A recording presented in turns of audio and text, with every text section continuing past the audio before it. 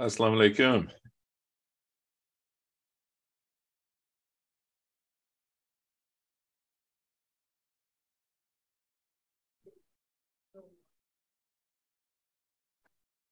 Assalamu alaikum. Wa alaikum assalam wa rahmatullah. How are you? Assalamu alaikum. Wa alaikum assalam wa rahmatullah. Alhamdulillah, doing. How are you, Professor Sahab? Alhamdulillah.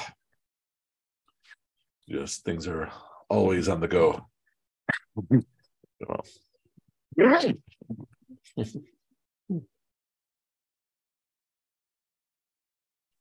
We have a few people today. I want to say 4, might be 5, maybe less, who said they're 50-50 for today. So I don't know if they're going to be able to or not. Just heads up there. The more the merrier, but we'll work with whatever we got. For sure. But my people treated you well last week, right? Oh, very well, mashallah. Alhamdulillah. I don't know if you saw anything about their intro. I saw something about dinosaurs, and I just thought, yeah. The things that they pick up from me, yeah. I've noticed other MSAs as well. Like I went to Boston a couple months ago for a program there, and even their MSA, like they do a different intro each time, and it's just like I'm too out of touch to even really relate to it. Yeah, but it's interesting. But no, everybody was really nice. Good engagement, participation. better than I expected. So I was very happy. Great. Yeah. Yeah, inshallah. Yeah.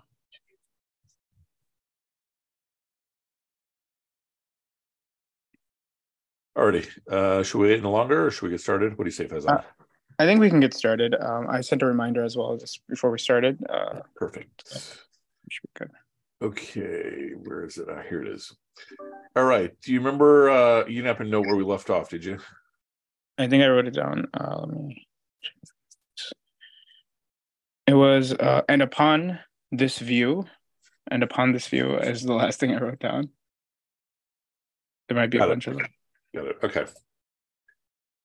All right, let me close all these other windows and then let's do some shareification of the screen. This one. All righty. Can you all see it? Yes. Okay, very good. All righty. Bismillahirrahmanirrahim. Let's see. How about if Faizan is Socrates? And of you guys with your cameras off, who would like to be Euthyphro? Anyone? Well, I guess Faizan's camera's off too, but I'm joining Charlie. Okay, good, inshallah. Try my computer. Hey, Bilal, you want to be Euthyphro? Oh, your shit's on. I'll do it. All right, cool. All right, and so you can see where we are. And so, Faizan, whenever you're ready, begin. Sure. And upon this view, the same things, Euthyphro, will be pious and also impious? So I should suppose. Then, my friend, I remark with surprise that you have not answered the question which I asked. For I certainly did not ask you to tell me what action is both pious and impious. But now it would seem that what is loved by the gods is also hated by them. And therefore, Euthyphro, in thus chastising your father, you may very likely be doing what is agreeable to Zeus, but disagreeable to Kronos or Uranus, or Uranus, I don't know. And what is acceptable to Hephaestus. Yeah. But unacceptable to Hera. Probably Hera. Hera. And there may be other gods who have similar differences of opinion. Okay. So again, what's going on here? The backstory, once again, Euthyphro is pressing charges against his dad. And Socrates is someone who has pressed charges against him. Socrates is asking Euthyphro what is pious. Euthyphro, it's whatever the gods like. And then Socrates makes the point that the gods disagree with each other, which means the end result is that you can do something and some gods will like it, which means it's pious, and some gods will dislike it, which means it's impious. But what is the deeper question here? The deeper question is, how do we determine if something is right or wrong? How do we determine if something is good or bad? And so this is one of the rahmas of our tradition. The things are pretty straightforward. Sometimes in specific situations, the right answer might be the wrong answer. So what I mean by this is, okay, so sadaqah is a good thing, yeah? When is sadaqah a bad thing? How would you answer that question? What if it's at the expense of your responsibilities, like your family? Yeah. So if you're giving to somebody in need, but then you wind up leaving your own family in need, okay, that's a contradiction. Prayer is, as-salat imadud deen. It's like the pillar of the deen. When is a fard prayer bad? What would be a scenario? If you're showing off. Okay, so if your intention is bad, yeah. What else? If you're praying too much and you're missing your other prayers, I guess. Yeah, I mean, that definitely. But let's just say fard only. When is fard bad? So yeah, if you're like praying all day long and you're skipping all responsibilities, bad. So I knew a guy, I think he still does this, surgeon, who whenever it's prayer time, he stops what he's doing and starts praying. Okay. And so, and I've seen him do this right in front of me, like me, him, and like this imam of a masjid. We were all sitting, and whatever prayer time began, he literally just got up and started praying right there. Right. And so in surgery, when he's not able to schedule the time, he prays, and then he'll even, like, in the middle of his prayer, hand over a scalpel or whatever. So you got to, like, wonder what's going on. And so that we could perhaps argue, yeah, probably not the best time to be making your mandatory fard prayers. Probably not the best scenario. So he's gotten fired repeatedly.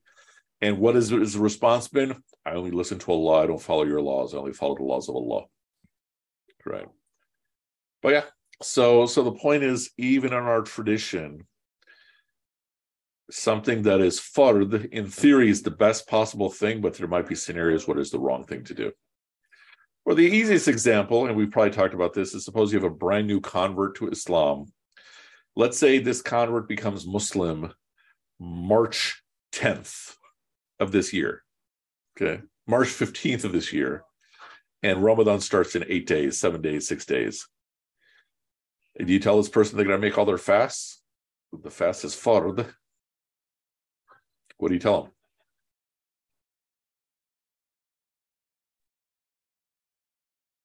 Shazan, are you about to say something? Yeah, I was gonna say, like, I mean, I would let them know that this is what Ramadan is. Obviously, they probably have done some research, so they understand already it is fard, but obviously you want them to ease into it. So probably, I mean, I don't know what the scholarly opinion is, but, letting them know that, easing into something. So like maybe starting a few hours, half fast, whatever, and like having them understand the importance of it. But yeah, if you tell them like, hey, do it all at once, they're probably, chances are they'll get burned out and probably leave. Yeah. And I've seen that happen too many times. The most common case is when you have coworkers that are doing da'wah to their coworker, and then their coworkers like, yeah, this makes sense. I become Muslim. And then the coworkers, in their good intentions, but absolutely wrong, will say, all right, you can only eat zabiha meat now, so you got to stop eating in these restaurants. You got to drop your boyfriend. You got to stop drinking, blah, blah, blah, blah, blah, blah. And then, they'll give this one book. Oh, I forgot the name of the book. But it's basically like a super basic, thick manual, but it'll have chapters like 65 things that will break your wudu, right? And I've literally had this conversation with multiple people where, like, I always remember this one person. She had a really bad history, like, was abused by father, abused by uncle in all the horrible ways. And she was saying, with Islam, that was the first time in my life I found peace, but I had to kill myself every night because they literally told her, like, from the moment of the Shahada, you had to change everything. She tried. And so I don't know that she's Muslim anymore. When I met with her, I met another person who was in a similar situation. And that woman, at least I haven't had contact with her in like 8 years. But when I met her around 8 years ago, she was basically already had 1 foot out of the deen. Allah guides whomever he wills. But the basic principle is, even if something is fard, it may not be the best thing for this person at this time. And there's the famous example you'll find in the books of these guys who became Muslim. And Ibn Taymiyyah was their teacher, may Allah's mercy be upon him, and he was not stopping them from drinking. And so, they'd be Muslim and pray and all that stuff throughout the day. And then at night, they'd all start drinking and pass out. And the people would go to Ibn Taymiyyah, what is this? You're not telling them to stop drinking. And he said, look, if I make them stop, these guys are warriors. If I make them stop drinking, they're going to be sober. And what are they used to doing? They're used to raping and pillaging. If I let them drink, they're going to drink and they're going to pass out. And it's preventing them from doing something worse. And so unless you do community type work, most people can't appreciate these points. That for most people, if it's fard, it's fard, it's haram, it's haram, done. But there's literally scenarios where the haram might be better than the non-haram. There's the fard might not be as good as the non-fard. Make sense? Alrighty. So that would be the closest thing that I can think of that would be our equivalent. All right, let's continue.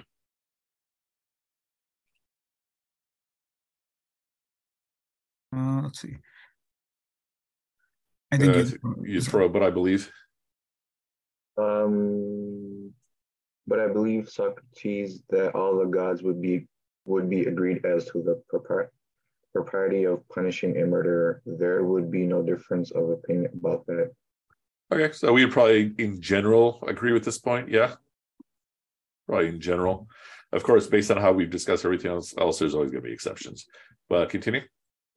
Well, but speaking of men, Euthyphro, did you ever hear of anyone arguing that a murderer of any sort or any sort of evildoer ought to be let off? I should rather say that these are the questions which they are always arguing, especially in courts of law. They commit all sorts of crime, and there is nothing which they will not do or say in their own defense. But do they admit their guilt, Euthyphro, and yet say that they ought not to be punished? No, they do not. Okay, so you see the difference there, right? He's saying you're not going to find somebody in court, generally speaking, who says, I'm guilty, but I should not be punished. Mm. But you will find people who say I'm not guilty. Yeah. Continue. Then there are some things which they do not venture to say and do, for they do not venture to argue that the guilty are to be unpunished, but they deny their guilt, do they not? Yes. Then do they not argue that the evildoer should not be punished, but they argue about the fact of who the evildoer is, and what he did and when? True. And the gods are in the same case, if, as you assert, they quarrel about just and unjust, and some of them say while others deny that injustice is done among them. For surely neither God nor man will ever venture to say that the doer of injustice is not to be punished. That is true, Socrates, in the main. In the main, but they join issue about the particular gods and men alike. And if they dispute at all, they dispute about some act which is called in question, and which by some is affirmed to be just, by others to be unjust. Is not that true? Quite true. Well then, my dear friend Euthyphro, do tell me, for my better instruction and information, what proof have you that in the opinion of all the gods, a servant who is guilty of murder and is put in chains by the master of the dead man, and dies because he is put in chains, before he who bound him can learn from the interpreters of the gods what he ought to do with him, dies unjustly, and that on behalf of such an one a son ought to proceed against his father and accuse him of murder? How would you show that all the gods absolutely agree in approving of his act? Prove to me that they do, and I will applaud your wisdom as long as I live. Okay, so, and this might be a repetition from what we've discussed before. In the case of murder in our deen, when is execution permitted? What scenarios? Person has to be sane, I think, who did the murder. Yeah. Does it matter if it's intentional or like premeditated or not? So that's a good question. When you get into the actual legal text, it seems like it is. Okay. But it's still, or let me take a step back. Who gets to determine the sentence? So let's say someone is convicted, right? So to speak, beyond a reasonable doubt, this person is convicted of murder. And then whose decision is it? The sentence. Is it the family of the victim? Yeah. So like for us, murder is a crime against the family. Adultery is a crime against the state. And what does that mean? The state does not have the privilege, so to speak, of forgiveness, of forgiving. Yeah. If you even look at the ayahs on adultery, they're kind of scary. Like, don't let your compassion prevent you from fulfilling all those commands. Okay. It's pretty scary. Whereas for murder, what are the options? It's execution, blood money, forgiveness. Although some people will say execution and blood money / forgiveness. Right? So it's either 3 options or 2 options. Execution is always one, but some people merge blood money and forgiveness together. What are the cases in which, other than murder, what are the cases in which execution might be a sentence? I've already mentioned one. Treason.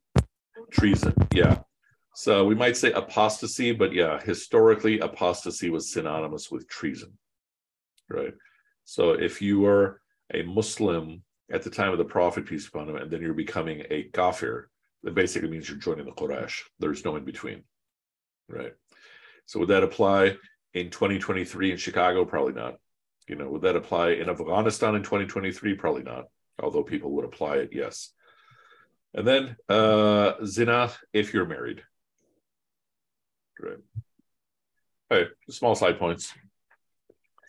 And then another point we made, I think last time, is morality tends to be universal, except on a couple things. One is like the intensity of an issue, or some of the cases of exceptions, like when is it okay to lie?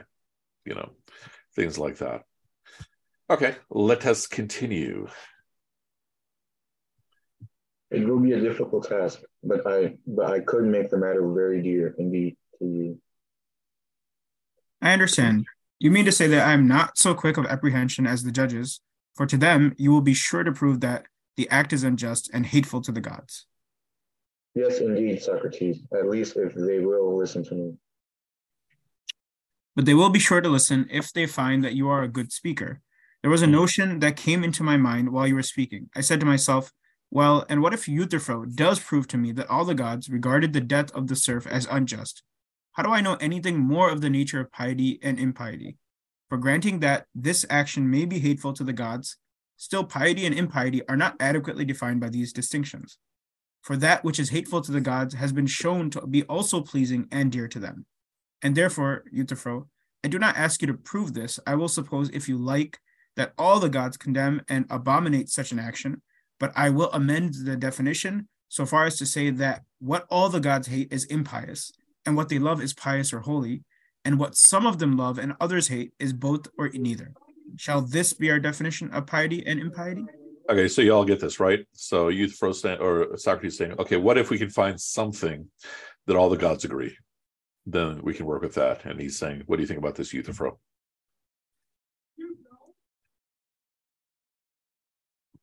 Why not Socrates?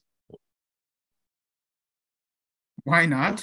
Certainly, as far as I am concerned, Euthyphro, there is no reason why not. But whether this admission will greatly assist you in the task of instructing me, as you promised, is a matter for you to consider. Yes, I should say that. Yes, I should say that what all the gods love is pious and holy. The opposite, which they all hate, impious. Think back to what the setting is here. Do you remember what the setting is in terms of where they're having this conversation? The courthouse. So Euthyphro is walking in, Socrates is walking out. Hey, what are you doing here? I'm filing charges against my dad. What are you doing here? Yeah, someone filed charges against me. So they've been having this conversation going on in terms of our conversation for like 4 months now. Okay. All right, continue. So Euthyphro is probably like, bro, can you just get on with it, man? Well. Ought we to inquire into the truth of this, Euthyphro, or simply to accept the mere statement on our own authority and that of others? What do you say? Okay, so a couple big things. One, the power of eloquence. Okay. And so this, we have the narration of Dawood alayhi salam, and then the Prophet, peace be upon him, giving a similar narration that, I'm paraphrasing, look, I'm a human. If two of you are coming to me with a case, it is possible that I'd err on the side of the person who's more eloquent. This is a big, scary thing because you can still be totally, it's one thing if you're eloquent and articulate, but you're malicious, right? But it's something scarier if you're being genuine, but people are siding with you because you're eloquent. Okay. Whereas the person on the other side is not as eloquent, and they might actually be more accurate or more correct. Okay. And then the other issue is on your authority. And this is a question we had way at the beginning of our discussions on this. In our community, where is authority located? I'm speaking about Islam in America or Islam in Chicago. I don't know if all of you are from Chicago, but Islam in America. Where is authority? How would you answer that question? And by authority, I mean coercive power. So for speaking about the court system, the judge has coercive power, right? So in our community, where is authority, or what kind of authority is there?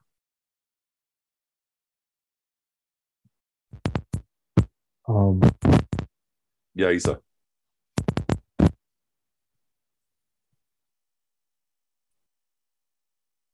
don't know if you're speaking or said something. Isn't really any apart from like the Muslim community itself, like, you know, policing, but we're not really that tight knit anymore either. So yeah, I would say there isn't really any coercive authority. The most might be the power to get people against you, like ostracism in a local masjid. The most authority might be the authority to get people to turn against you, right? And that's more often the case with things like gossip, as opposed to right and wrong. I mean, on campus, it's like a daily issue here.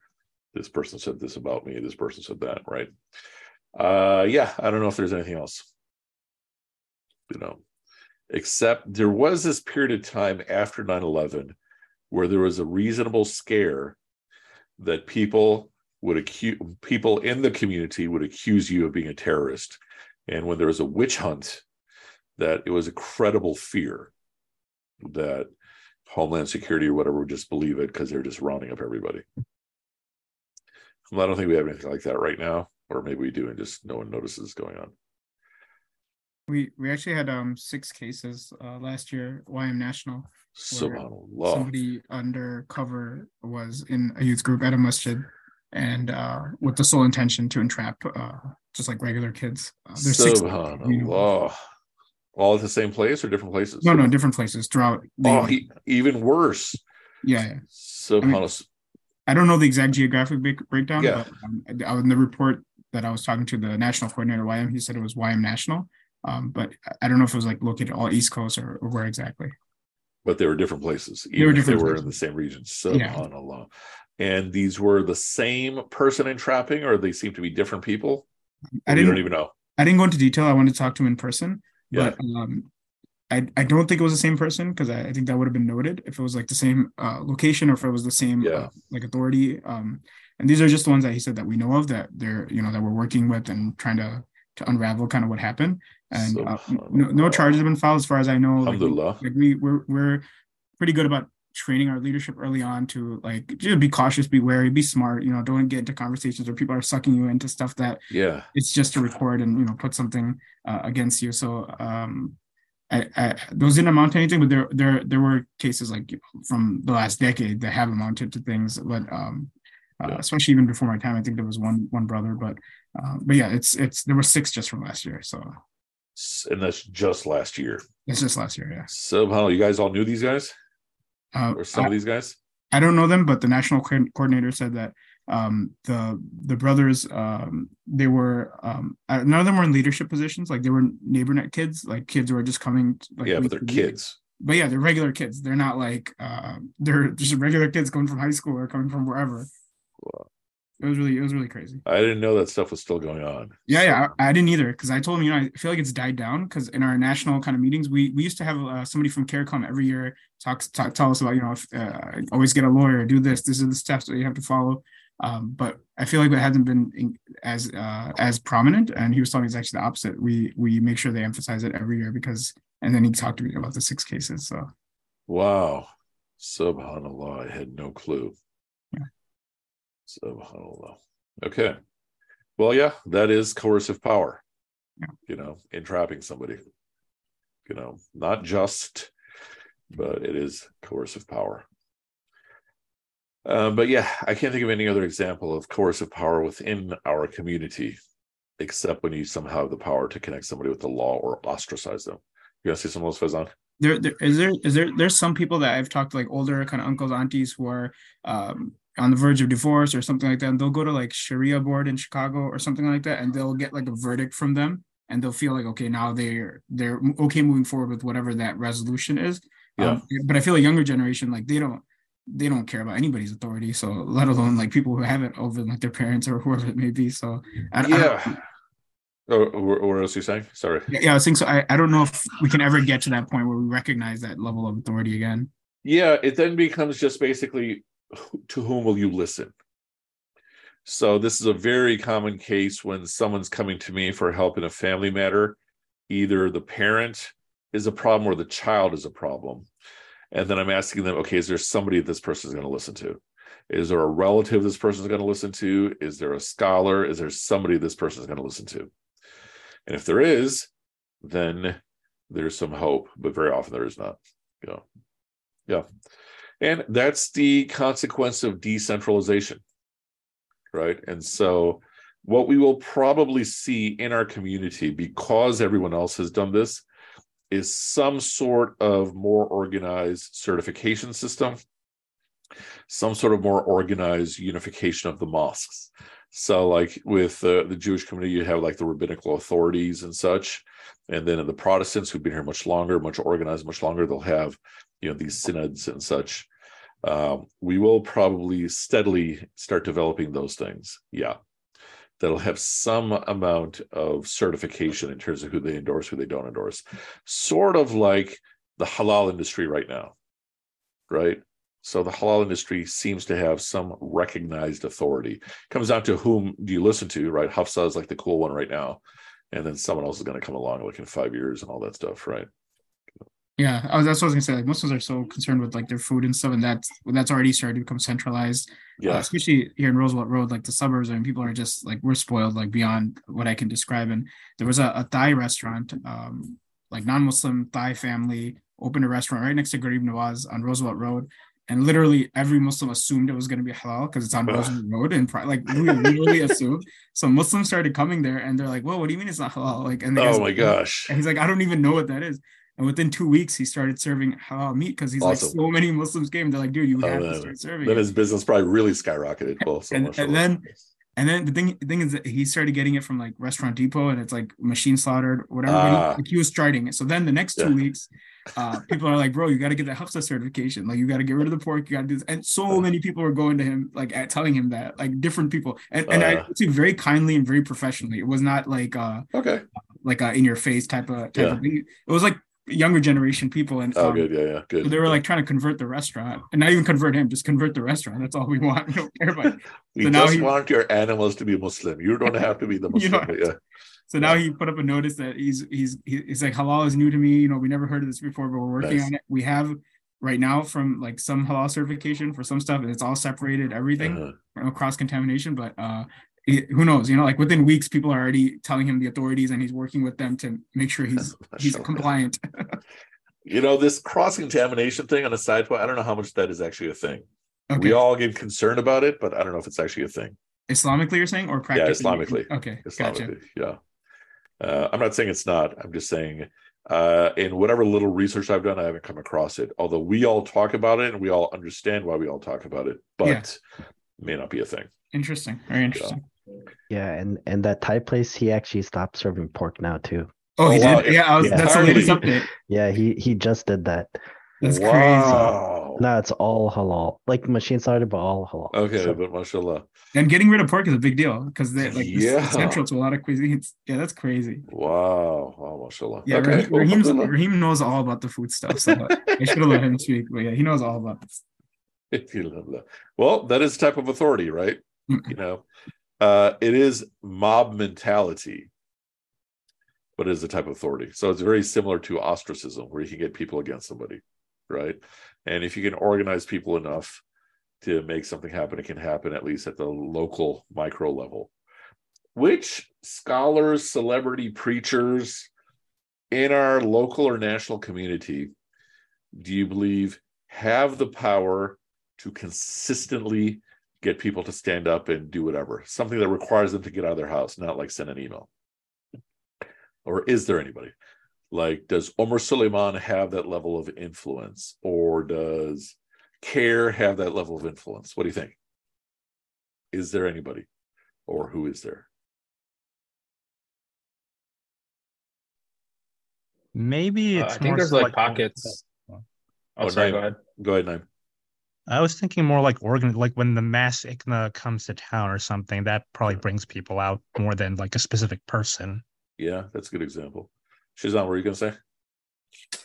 As I said, it's probably like small followings of those scholars that will do it, but I think on a global scale, it's probably still may not be there yet.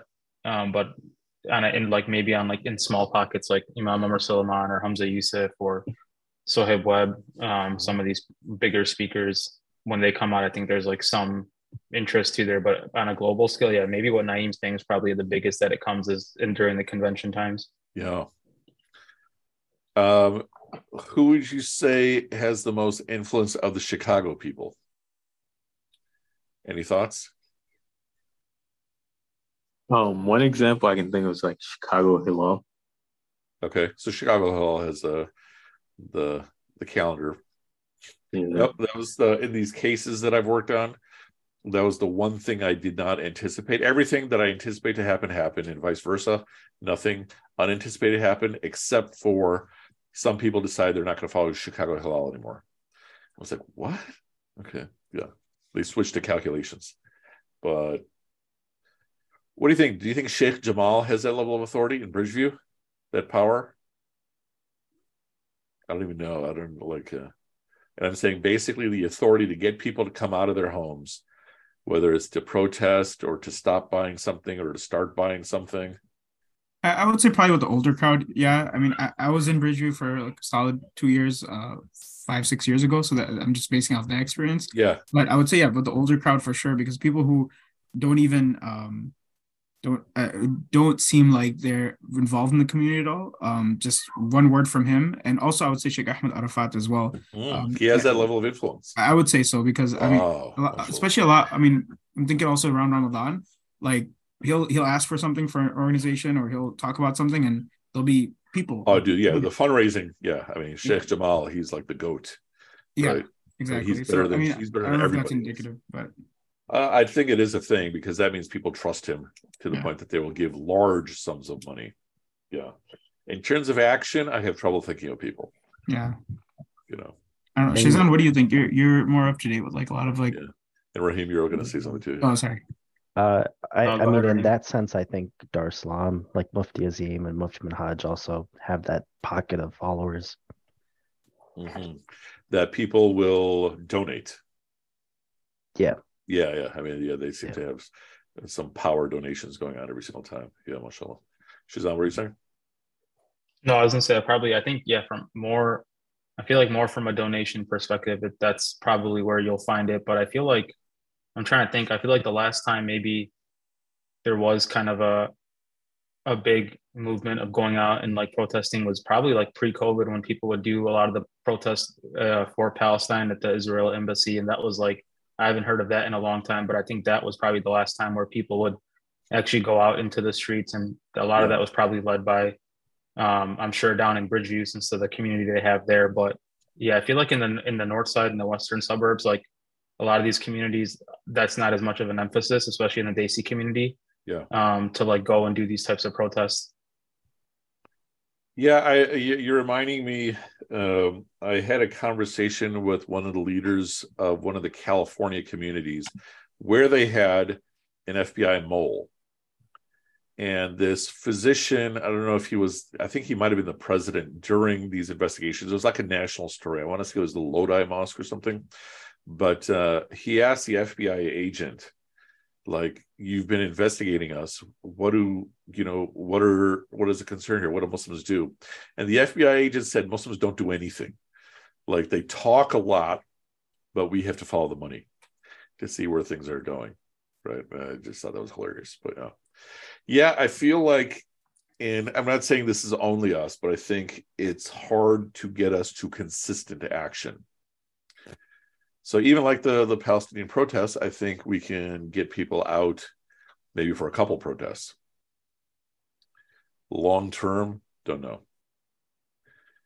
This is the bitter pill that I give to our Palestinian activists here. Like, what are you doing? How much are you doing? Consider what you're going against. Yeah, Fazan.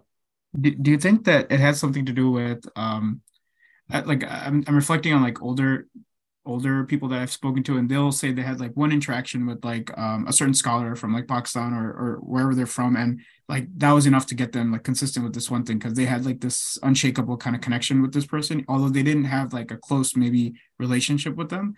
Whereas now, like younger people, especially, they might look up to certain scholars, and if they're maybe like strong students of knowledge or something like that, they would adhere to something just being said by a certain scholar because they have that trust. But I think because of people not really valuing relationships, maybe having a certain level of like distrust for authority, whatever it may be, I think some people form like older mentors, and it takes a long time to cultivate that. But when they have that, they will like start dressing like that person, start adopting the values and views of that person. But that's what I'm seeing. But when people don't have anybody, then they're just kind of hodgepodge of different things, and I don't know where they would go to for that type of encouragement.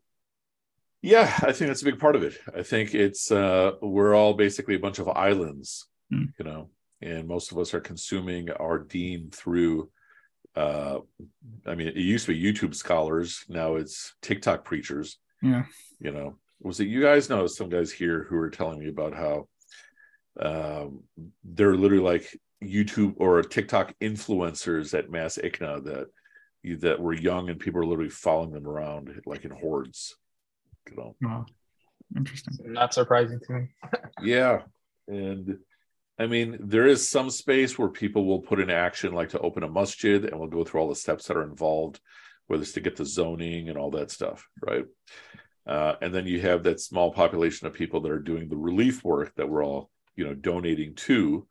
But beyond that, I don't know. If you were to like say there should be like some things that all like the Muslims should gather for and like gather around to, like is there something that you try to emphasize in your circles or when you talk to people, like what is one thing that you'd say like we're really lacking in hunger as a community to like, sorry, could you repeat that? Eradicating hunger, like in Chicago, because hunger is a matter of policy as opposed to lack of food, right? That I think if enough people got together to work on it, I think within 20 years, if it was just us, just the Muslims, I think within 20 years, we can eradicate hunger in Chicago, right? If we get involved with the other communities, the Catholics, the Jews and such, I think we'd probably do even faster, that I literally think we have the power to eradicate hunger. Homelessness is much more complicated. Hunger, right. I think it's literally, part of it is a matter of access, and then, subsidies and all those things. But essentially it's a policy issue, that I think we could literally put at the top of our political platform, above everything else, Islamophobia, above everything else. And I think that's something that can be accomplished. And I totally acknowledge that it might be 100% naive, because you have things like the Greater Chicago Food Depository that who knows how long they've been around. And I know they do work in policy, but I really, in what little idealism and pragmatism I have, I think it's something that can be done. I wish that I had, well, just like we're talking about the power to get people to act, I wish that I had that type of voice, personality, to get people to work on this. Because I literally think it's something within reach. Well, I feel like, so like, let's say like when you're talking to people, I'm sure everyone will agree that, hey, we want to eradicate hunger. We don't want to, no one's obviously like no one's going to disagree. So where do you see that people, is it a lack of time, lack of, obviously financially, Muslims have, plethora of wealth. Do you feel like it's just lack of giving time to like spend on it because people are so caught up in other things? So or lack of organizing some people that would be sponsored by the community to focus on it, right? So it essentially means somebody has to take the initiative on the project and get it organized, even if it's a team of like 4 people, and then that becomes their full-time job, sponsored by the community in the way Iman, Inner City Muslim Action Network, is essentially sponsored by the community as well as by grants, or what's the group up in Algonquin? Ummah. It's basically Iman, but in the North Shore, far north. And so And so, yeah, I'm not like criticizing that, okay, no one is leaving their jobs, because I'm not leaving my job for to do that work. But I do think if we can get some people who make it their priority, and at first I don't even know if it has to be a full-time job, right? But it probably will have to become a full-time job at some point for a small group of people, Right. And I mean, there's a deeper point here that much of the focus, like you keep hearing from me in terms of the focus in our community of what deen is focused much more on fiqh, right? And fiqh is not where you're going to find movement and activism and all that stuff and social change. Fiqh is where you will find validity to your actions, And I mean, even think about it, like for the young crowd, other than YM, how many other groups are there? There's Mass Youth. What else is there? There's a sisters one that's gaining more traction now. Jannah Circle, like in the suburbs. I'm not familiar with it, but okay, yeah. It's a very suburban Naperville starting thing, but it's growing pretty rapidly from what I hear. Yeah, and so I think, like we discussed either as last time or in a previous session, why does YM exist? YM exists because in all these places you couldn't find elders that would mentor young people, so literally the young people have to do it for themselves. Well, right. You guys are not the elders, right? So yeah, I mean, but yeah, that is my little idealism. Like, if there's one issue, it's hunger. And that's a good exercise for everybody. If there was like one issue that's within reach, what would it be? Yeah, that was a good question, Shazan. And just reflection on that too. I feel like if the Ummah in Chicago or a good group of Muslims could get together and work on something like this, we're almost like graduating as an Ummah to be able to take on the next big thing. Yes, which could be adoption or it could be some other homelessness. Totally. We wouldn't be able to do it unless we start with these lower hanging fruit. Yeah, I think hunger is the lowest hanging of them all, and it's such a big issue, right? Like homelessness, I'd like to say, but I think homelessness is tied into all kinds of other things. It's tied into employment. It's tied into mental health. It's tied into all kinds of things. Hunger, right? In my own little amount of research, seems to be almost like can be tied into these things, but it's literally access. Like I even have these dreams of, opening up like these dal chawal shops throughout all the poor areas, and where it's like $1 for a bowl of dal chawal, right? And then they're getting their protein, they're getting their grain, and you literally just have little shops where you're just feeding that all day long, like a soup kitchen, So, and your thoughts, reflections on any of this?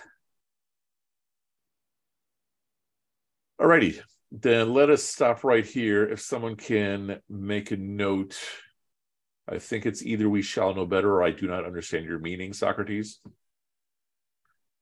And then how much more do we have? Oh, we still got a ways to go. Okay. One of the points to also think about that we briefly touched on, what, if you can think of it, would be something that is always something you have to do. So like I said, okay, there are times when fard is the wrong answer and haram is the right answer, right? There's times when haram is the wrong answer, and then, something else is the right answer.